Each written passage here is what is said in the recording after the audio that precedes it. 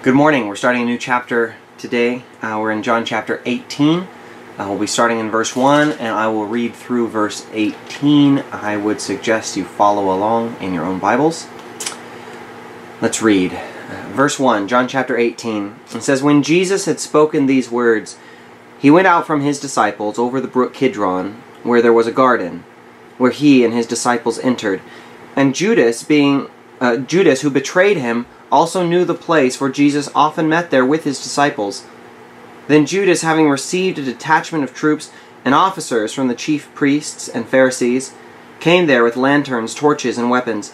Jesus, therefore, knowing all things that would come upon him, went forward and said to them, 'Whom are you seeking?' They answered him, 'Jesus of Nazareth.'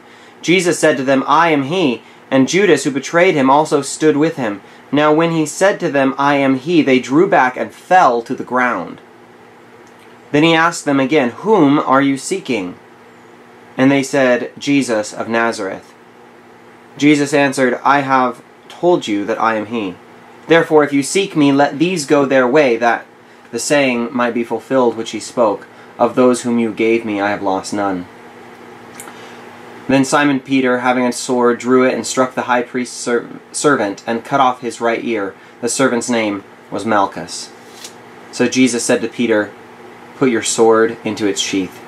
Shall I not drink the cup which my Father has given me?'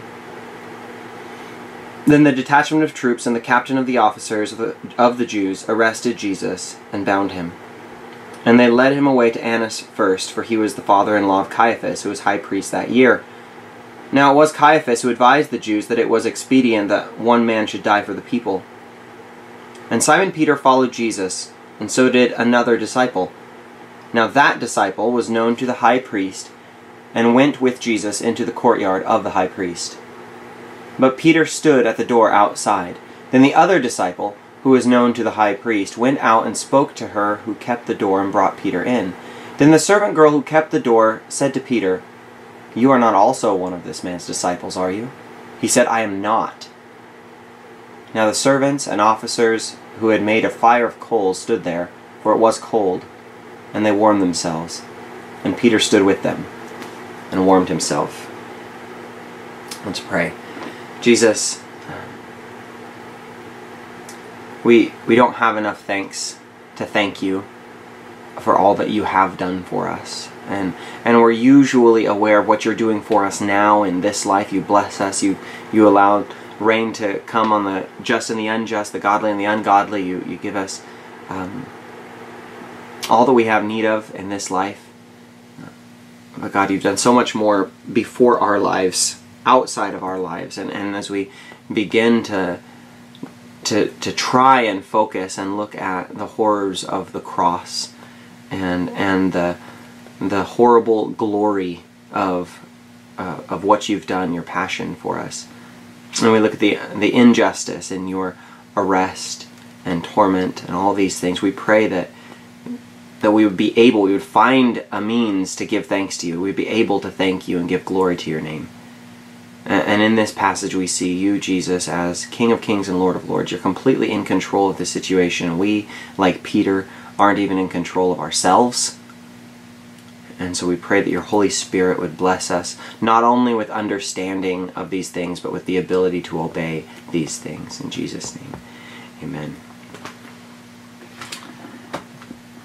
So, in the Gospel of John, as you've noticed, I'm sure, John leaves a whole lot of information basically to the other guys. Matthew, Mark, and Luke are called the Synoptic Gospels. They're writing from the same point of view.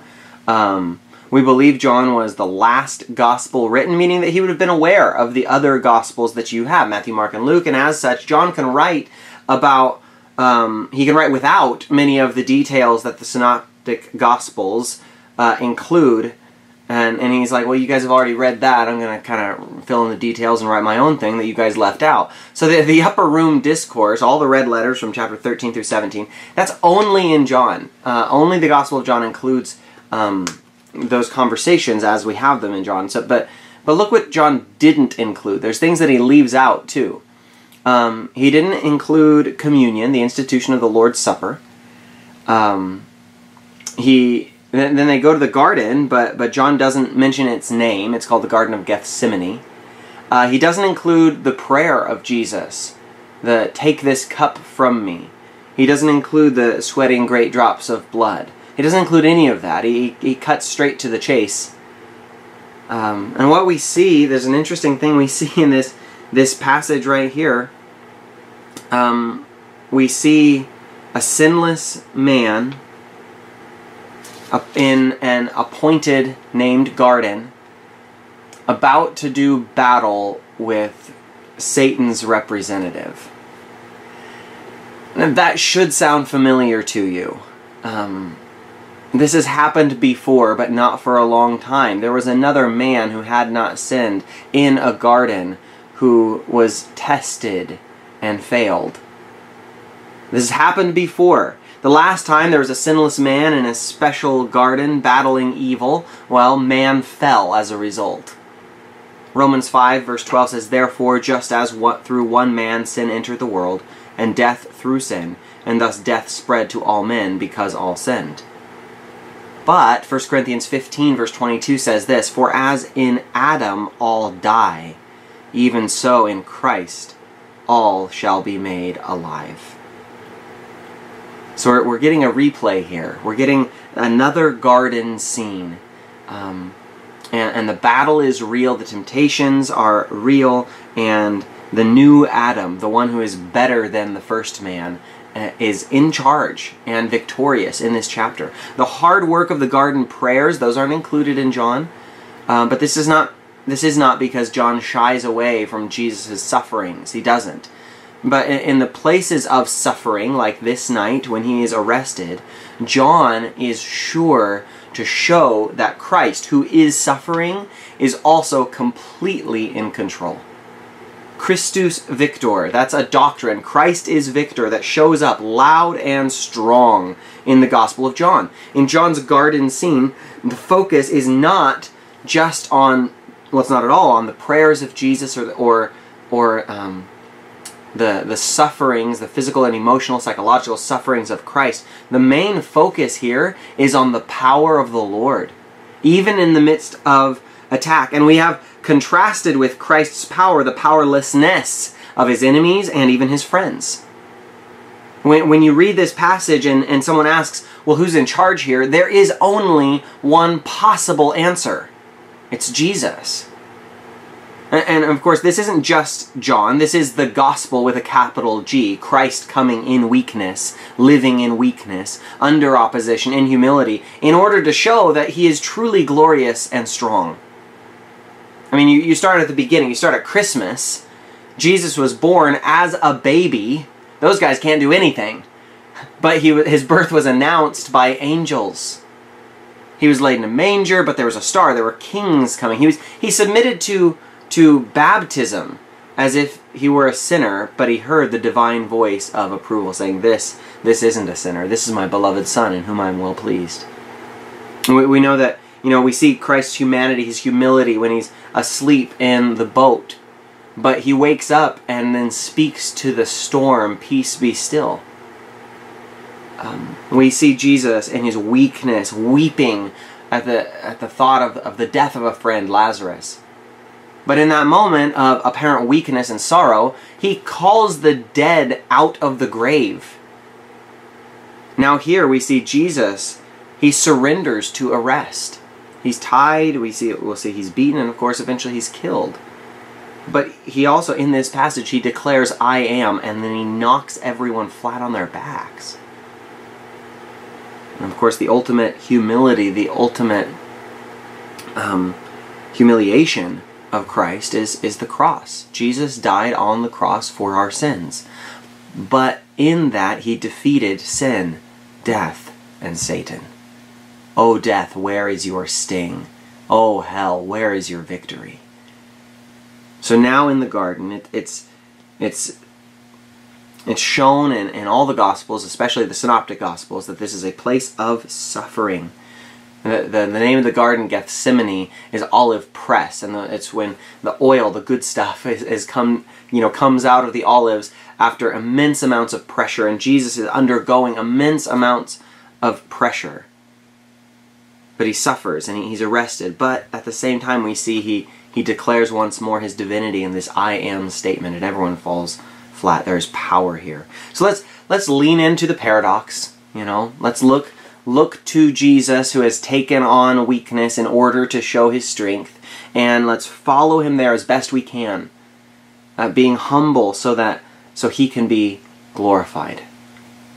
Let's read verses 1 through 3 again. It says, "When Jesus had spoken these words, he went out with his disciples over the brook Kidron, where there was a garden, which he and his disciples entered. And Judas, who betrayed him, also knew the place, for Jesus often met there with his disciples. Then Judas, having received a detachment of troops and officers from the chief priests and Pharisees, came there with lanterns, torches, and weapons."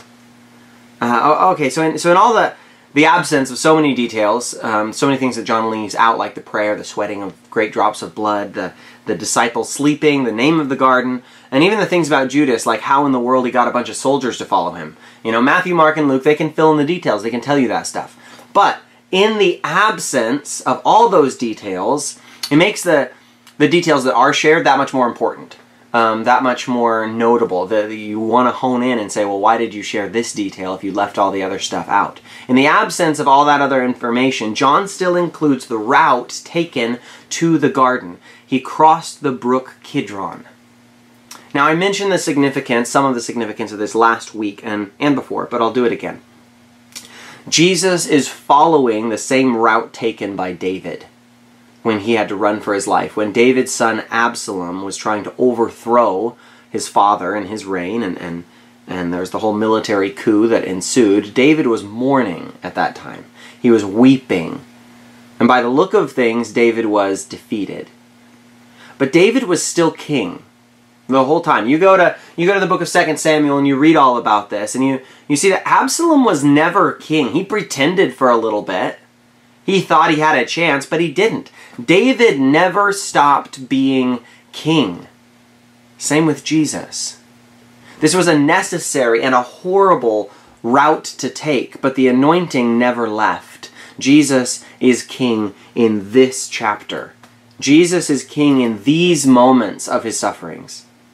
Now, the garden they go to is called Gethsemane, which means olive press, and I mentioned already that where olives are pressed, you see the oil, the richness, the value is forced out of the olive through this great amount of pressure. And Jesus is here undergoing immense pressure, and from him in these moments, richness, power, glory flows.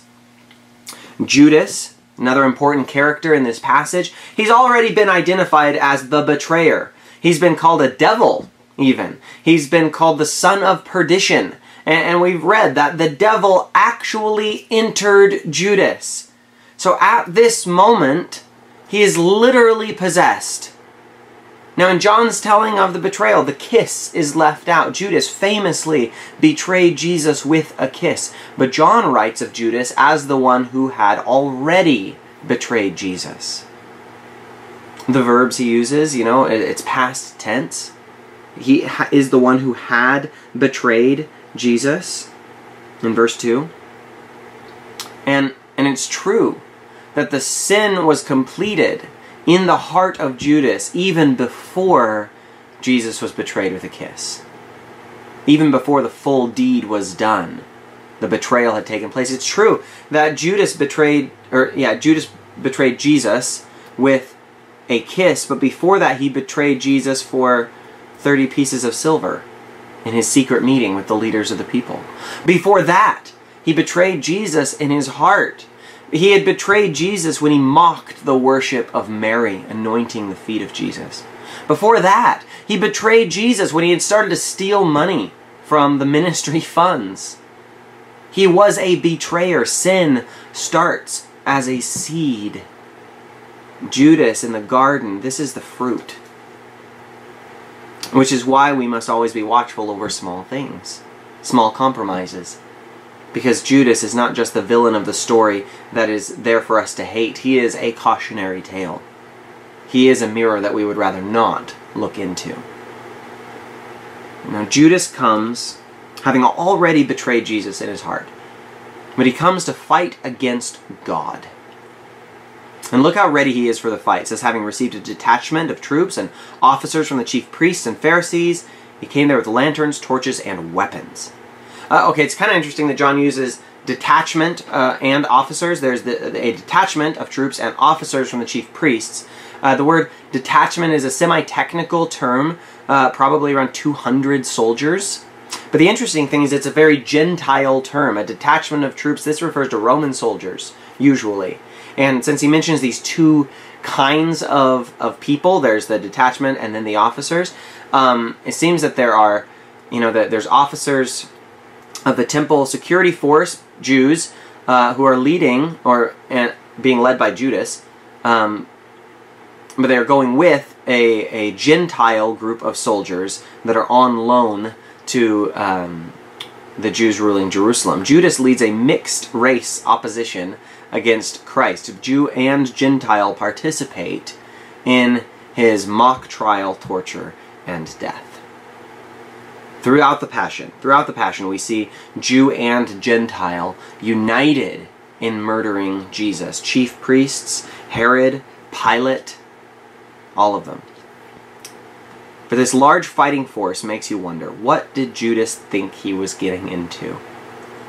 I mean, we know he misunderstood Jesus. We know that Judas desperately misunderstood the situation that he was in.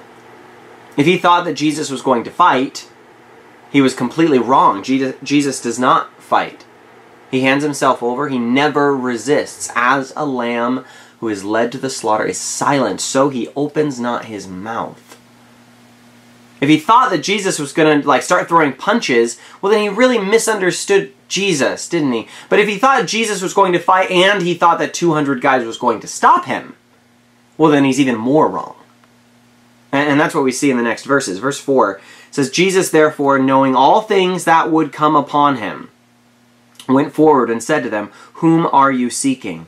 They answered, Jesus of Nazareth. Jesus said to them, I am he. And Judas, who betrayed him, also stood with them. Now when he said to them, I am he, they drew back and fell to the ground. I love this. I love this so much. This is a place of great suffering, of great evil. The greatest evil, really, is about to take place that's ever been in the history of the world. God is about to be murdered.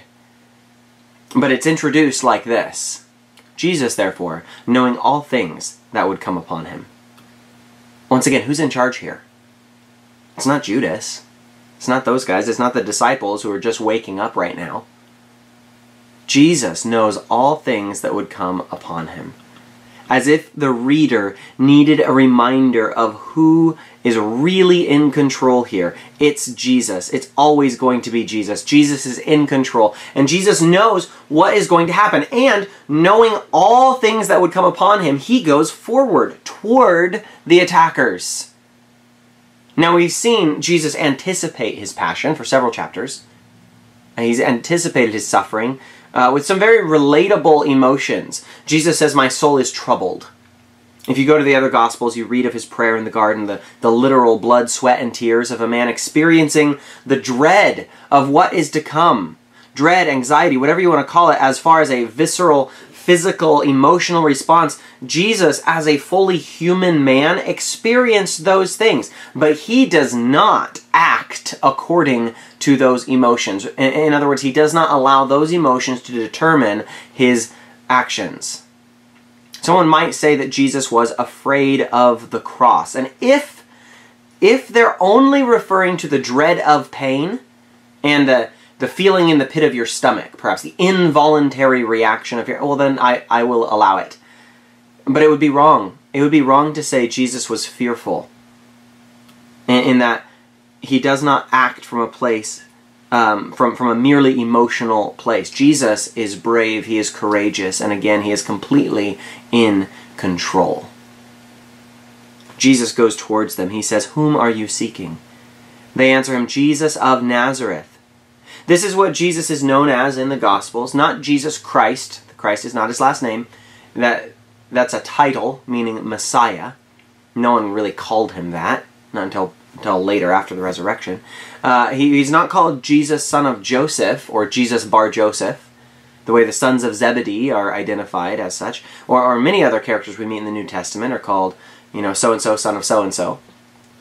Possibly this could be because the events surrounding Jesus' birth were under question and surrounded by controversy, and his enemies who would say, well, we know who our father is, indicating that Jesus did not, so they don't call him Jesus, son of Joseph. Jesus is not identified by the place of his birth either, the city of David, Bethlehem, even though there's prophecies surrounding that place and his birth there. No, he's called Jesus of Nazareth, and it's not a compliment. Nazareth is weakness itself. And Jesus, of course, he owns it. He owns it. Nazareth is the place where Nathanael says, can anything good come out of Nazareth? And Jesus says, I am. And Jesus is from Nazareth. And Jesus says to these men, after they say who they're seeking, Jesus of Nazareth, Jesus said to them, I am he. Now really, he just says, I am. The word he there may be in italics in your Bibles, indicating that it's not there in the original Greek. It's just two words. It's ego eimi. The he is added. What Jesus says is, and what he said before in the Gospels is, I am. Now that statement knocked down over 200 people. But it should at least send shivers down your spine, if you know anything at all. The I am statements have a very real, very powerful presence in the Gospel of John and in the whole of Scripture. This is the name that the Lord God uses to introduce himself to Abraham at the burning bush. And John has picked up that theme without much subtlety.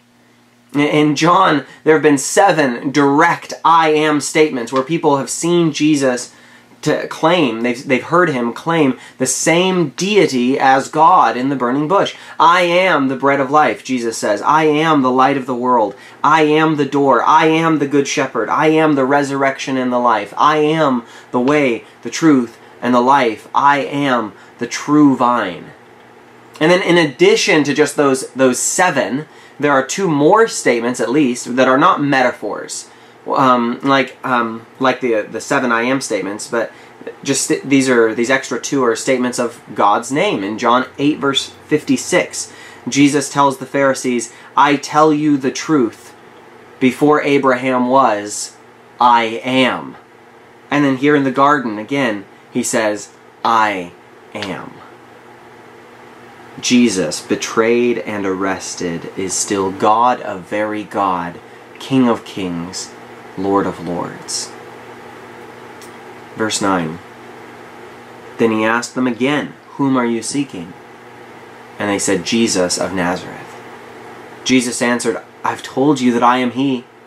Therefore, if you seek me, let these go their way, that the saying might be fulfilled which he spoke, of those whom you gave me I have lost none. Jesus asks the question again. Now, whenever God asks a question, he's not doing it to gain information that he is somehow lacking, right?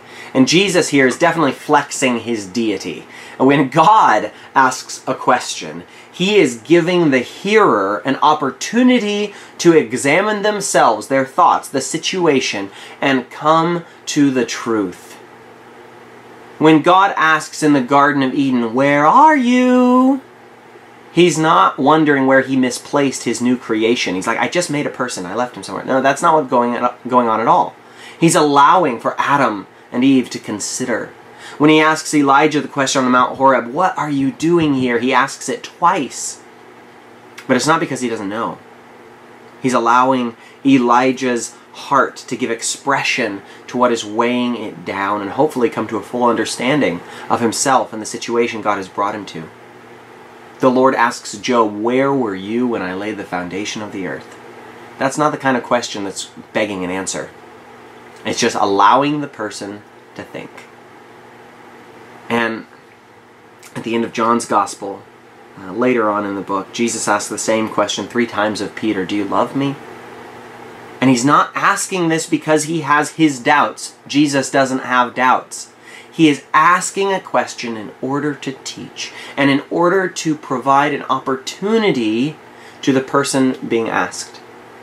All the best teachers ask the best questions. So Jesus asked once, whom are you seeking?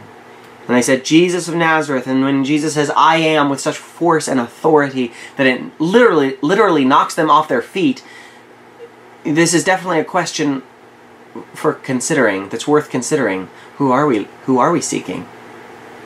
Who are we trying to arrest this guy that can knock us over with a word?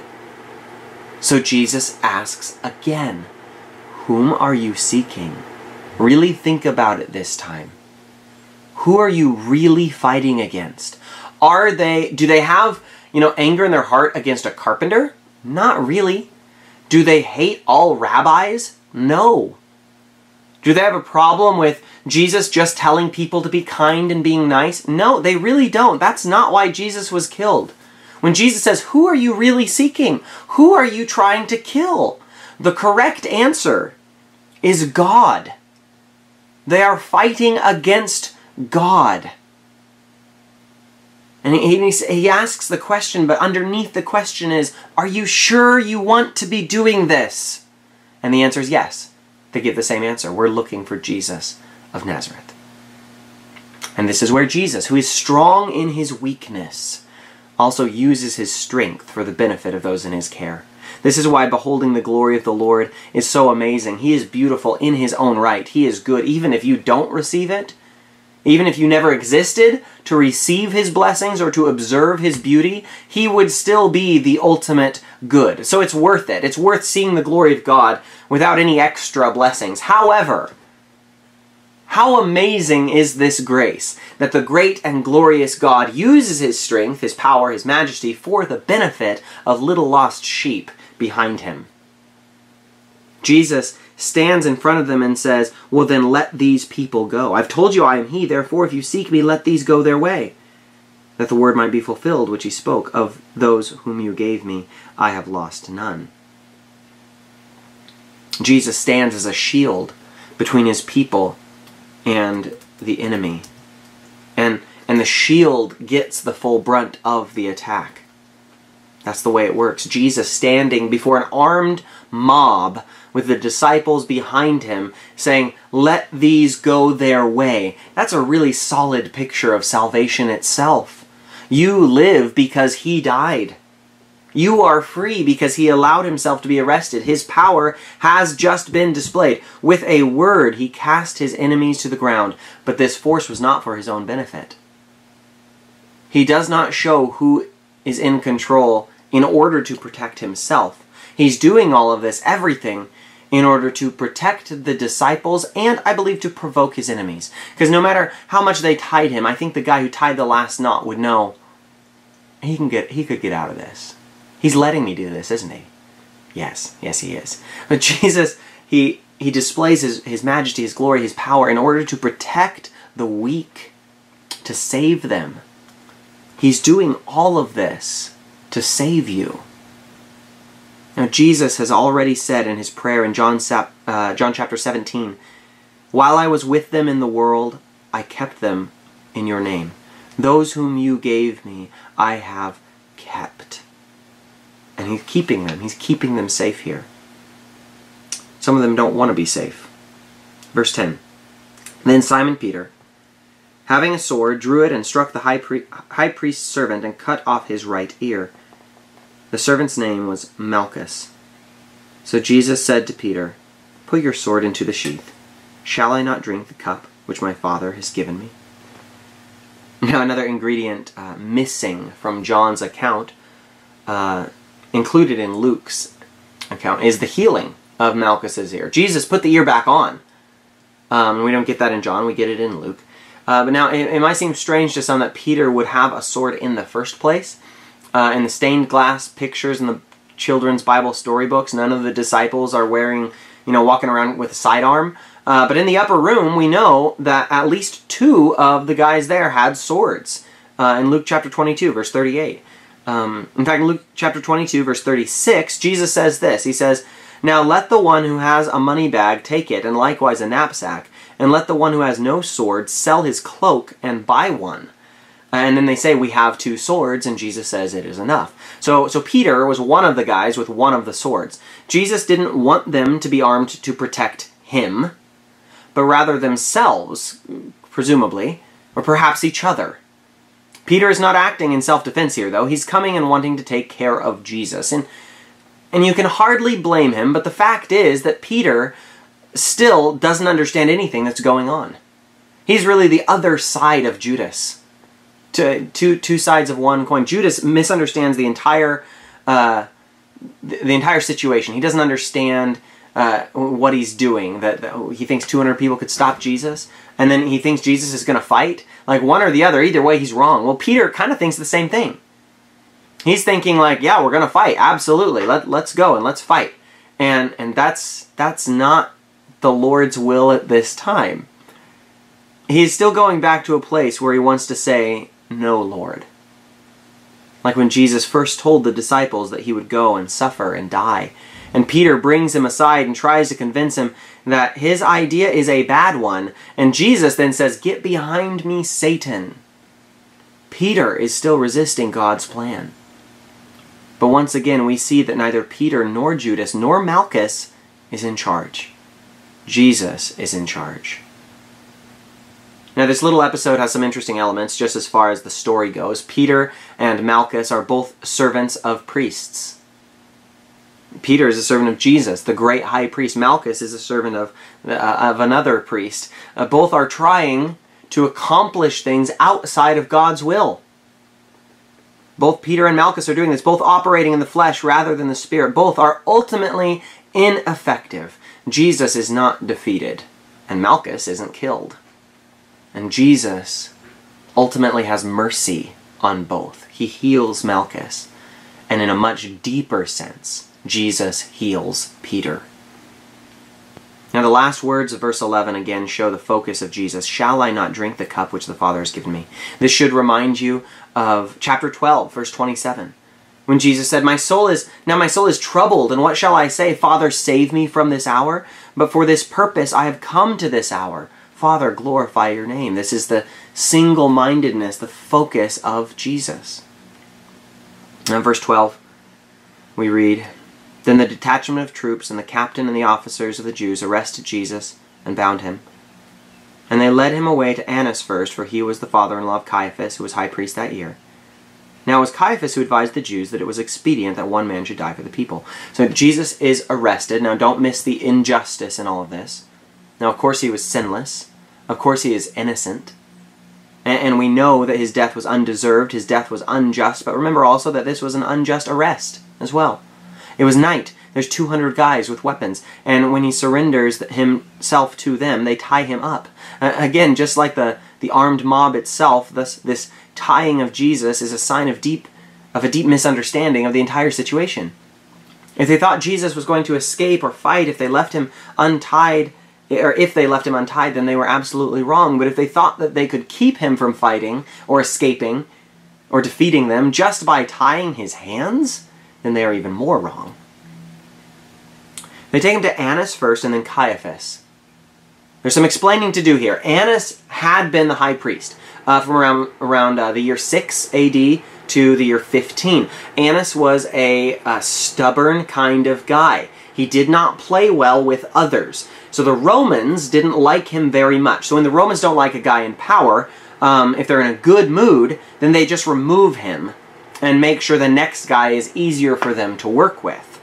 The next guy happened to be Caiaphas, the son-in-law of Annas. Annas, or Ananias in some texts, Annas was a politically connected and politically astute guy. He knew which buttons to push and which strings to pull, which is probably why they take Jesus there first. And this is evident. It's evident in the fact that even though he was removed and deposed, he still figured out a way to get his son-in-law put in this powerful position of high priest. Backroom deals are going on in the life of Annas and Caiaphas. The people still looked to Annas as a leader. And some of the more anti-Roman zealots saw him as the real high priest, where Caiaphas was really just a puppet high priest. So the people were divided on this issue. Annas made a reputation for himself of being cunning, deceitful, and cruel. Even the Jewish Talmud contains a line about his family, and it's far from flattering. So just to get you a picture of where Jesus is going, who he's going to be interacting with during this trial, the Talmud says this. It says, "Woe to the house of Annas! Woe to their serpents' hiss! They are high priests. Their sons are keepers of the treasury. Their sons-in-law are guardians of the temple, and their servants beat the people with staves." That's where Jesus is taken. So he has a near biblical reputation for having people beat. That's where they take Jesus. Caiaphas, his son-in-law, technically the high priest. In an official capacity, he was the high priest, but he evidently wielded less power politically. However, it was Caiaphas, as it's mentioned here, who prophesied unwittingly that it would be better if one man should die for the people than if all the people die. You can read about that in John 11. We studied that several months ago. In that episode, in John 11, 49 through 53, Caiaphas isn't speaking morally, just logically. In other words, he says, I think it would be better if that guy dies than us. I mean, which would you rather have? That one guy die? I don't care if he's guilty or innocent. It's just cheaper. It's just cheaper if he dies and the Romans deal with him, but then they don't take away our place in our nation. But there was a truth in his words that is deeper than his mind could fathom. Jesus was truly dying for the people. And John shares this to remind us that the events of this dark night have already been determined. Jesus already knew what was coming. And that the unwitting accomplices that should be seen as evil, yes, and this story should be seen as tragic, but even the worst of them are really the bumbling henchmen of a comedy. They don't know what's going on. They are not in control, even if they think that they are. The unwitting accomplices, the evil men going about their evil deeds, are not as free and independent as they think. And we remember the Psalms, fret not because of evildoers. There is a God who is working all things together, and even the heart of the wicked king or priest, as the case may be, is in the hand of the Lord, and he turns that wherever he wishes. He's also reminding us that the one in charge has a single focus. John is reminding us that Jesus, the king in this chapter, is focused on one thing, and that is superseding all the evil schemes of man. The goal is this, that one man should die for the people. This was God's will, not the will of Caiaphas. This is the purpose of Jesus' life. The deep mysteries of the incarnation are only prelude to the ultimate truth of the substitutionary atonement. Christ's death on the cross for our sins. He is in charge. Now we're going to read through verse 18 now, because as the main point of this passage is this, that Christ is in charge, it is made more powerful, more clear by contrast. Because the obvious opposite has to be seen as well, that we are not in charge. That the people who think they are in charge are not in charge, and that includes Peter. So let's go from verse 15. It says, "And Simon Peter followed Jesus, and so did another disciple. Now that disciple was known to the high priest, and went with Jesus into the courtyard of the high priest. But Peter stood at the door outside. Then the other disciple, who was known to the high priest, went out and spoke to her who kept the door, and brought Peter in. Then the servant girl who kept the door said to Peter, 'You are not also one of this man's disciples, are you?' He said, 'I am not.'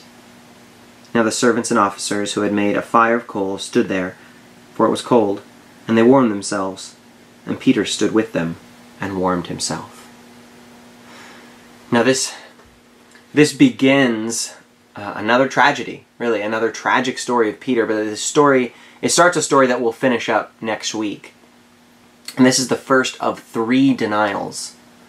But Peter serves as a counterpoint to Christ's faithfulness throughout this chapter. I started out by mentioning that John leaves out many details that the other Gospels include, but he also includes pieces of information that no one else uses. The other Gospels mention the garden arrest. All four Gospels mention the ear getting cut off. Only John tells us that it was Peter that did it. I wonder how Peter felt about that. I think there was some maybe healthy competition between those two guys. Only John mentions it was Peter that was operating in the flesh in the garden, enough to where he cut off this guy's ear. John is directing our attention to the all-powerful, sacrificing Christ set against the weak and impulsive Peter. And at the end of the chapter, and really at the end of John's gospel, there is no one presented as more needy than Peter. Jesus says, go tell the disciples and Peter that I'm alive. At the end, Jesus spends that special time with Peter to restore him to the ministry. There is no one in the gospel who desires grace and mercy more than Peter. There's no one who is more helpless without Christ than Peter. And this, again, is our mirror. We see ourselves in Peter, in his failings, and that's a good thing, because we see Christ's mercy given to Peter directly. Peter and the other disciple, this is John, this is the author, he's kind of going incognito here, not mentioning himself by name, that's his style. We've already seen that in John. But he's the other disciple. Peter and the other disciple, John, they follow at a distance. Now, John knows people at the high priest's house. He's connected. He knows people. He's got friends in high places. And he talks to some people. Then he goes back to Peter. And on the way in, there's this servant girl who says to Peter, you're not one of this man's disciples too, are you? Now, there's a very important word there, also. You are not also one of this man's disciples. That means that the girl, and presumably the people inside, they knew that this other disciple, John, was a disciple of Jesus. And John apparently doesn't really have a problem with being identified with Jesus. And it doesn't seem like it causes him any problems from the other people. He doesn't get beat up or anything. In fact, it's only John who is at the foot of the cross on Golgotha with Mary. The other disciples had scattered. So John remains close. He is the closest one to Christ in his passion and at his death. But Peter doesn't want to be that close. And he makes his first denial. And he moves toward the second by warming himself by the fire where the enemies of Jesus stood. And we see the slide of compromise. The same thing again that we've seen with Judas. He starts off by these little secret sins, and then it develops into denying Christ, betraying Christ. Peter starts by keeping a distance, and we'll see that distance grows and the compromises become more compromising. And Peter goes down a path that he deeply regrets. We'll talk more about Peter next week. His story is a sad story. But here he serves as a contrast to Jesus, the work of the flesh being opposed to the work of the Spirit. Jesus is presented to us humble, vulnerable, weak, in the sense that he is arrested and beaten, and he surrenders to the army, the mob. But he's still all-powerful. He's in control. He's mighty to save. He called this the hour of his glorification, and Peter is the alternative, lashing out, attempting to solve things with his own strength, then playing it safe, protecting himself, keeping out of harm's way. But in all reality, he is the weaker. He is being destroyed from the inside out, Satan attempting to sift him like wheat. And were it not for the prayers and protection of Jesus, we would all go the way where Peter is headed. So what do? So we look at Christ. We look at him in his weakness in order to see him in his strength. We look at the cross. We look to the Lamb who was slain before the foundation of the world, who chose the way of weakness in order to protect those who are truly weak. And let us look to him with all our hope and all our need, for all our needs, recognizing him as the only Savior we can have, confessing that all our ill attempts at success and safety, those are nothing compared to the protection he gives. The name of the Lord is a strong tower. Let us be the righteous who run into it, not trusting in our own strength, in our own righteousness, and our own efforts, but instead putting all our hope in the God who died, in Christ who is crucified, in the Lamb of God slain before the foundation of the world. This is where our hope lies. Let's pray. Jesus, we thank you again, and we ask again that you would give us the words to say thank you more fully, more earnestly, more fervently for all that you have done for us. You are a good shepherd, and we are lost sheep. We can do nothing apart from you, and we repent and apologize for our attempts at doing things apart from you. God, we see that you are completely in control, and if you were completely in control in the Garden of Gethsemane, as you were betrayed, arrested, tied, beaten, we have every confidence that you remain on the throne, that you are king now, that you are the anointed high priest, and that you know exactly what's going to happen next in our lives. You know exactly what to do in every situation. So we trust you completely, implicitly, and we love you and desire to love you more. It is in your name we pray. Amen.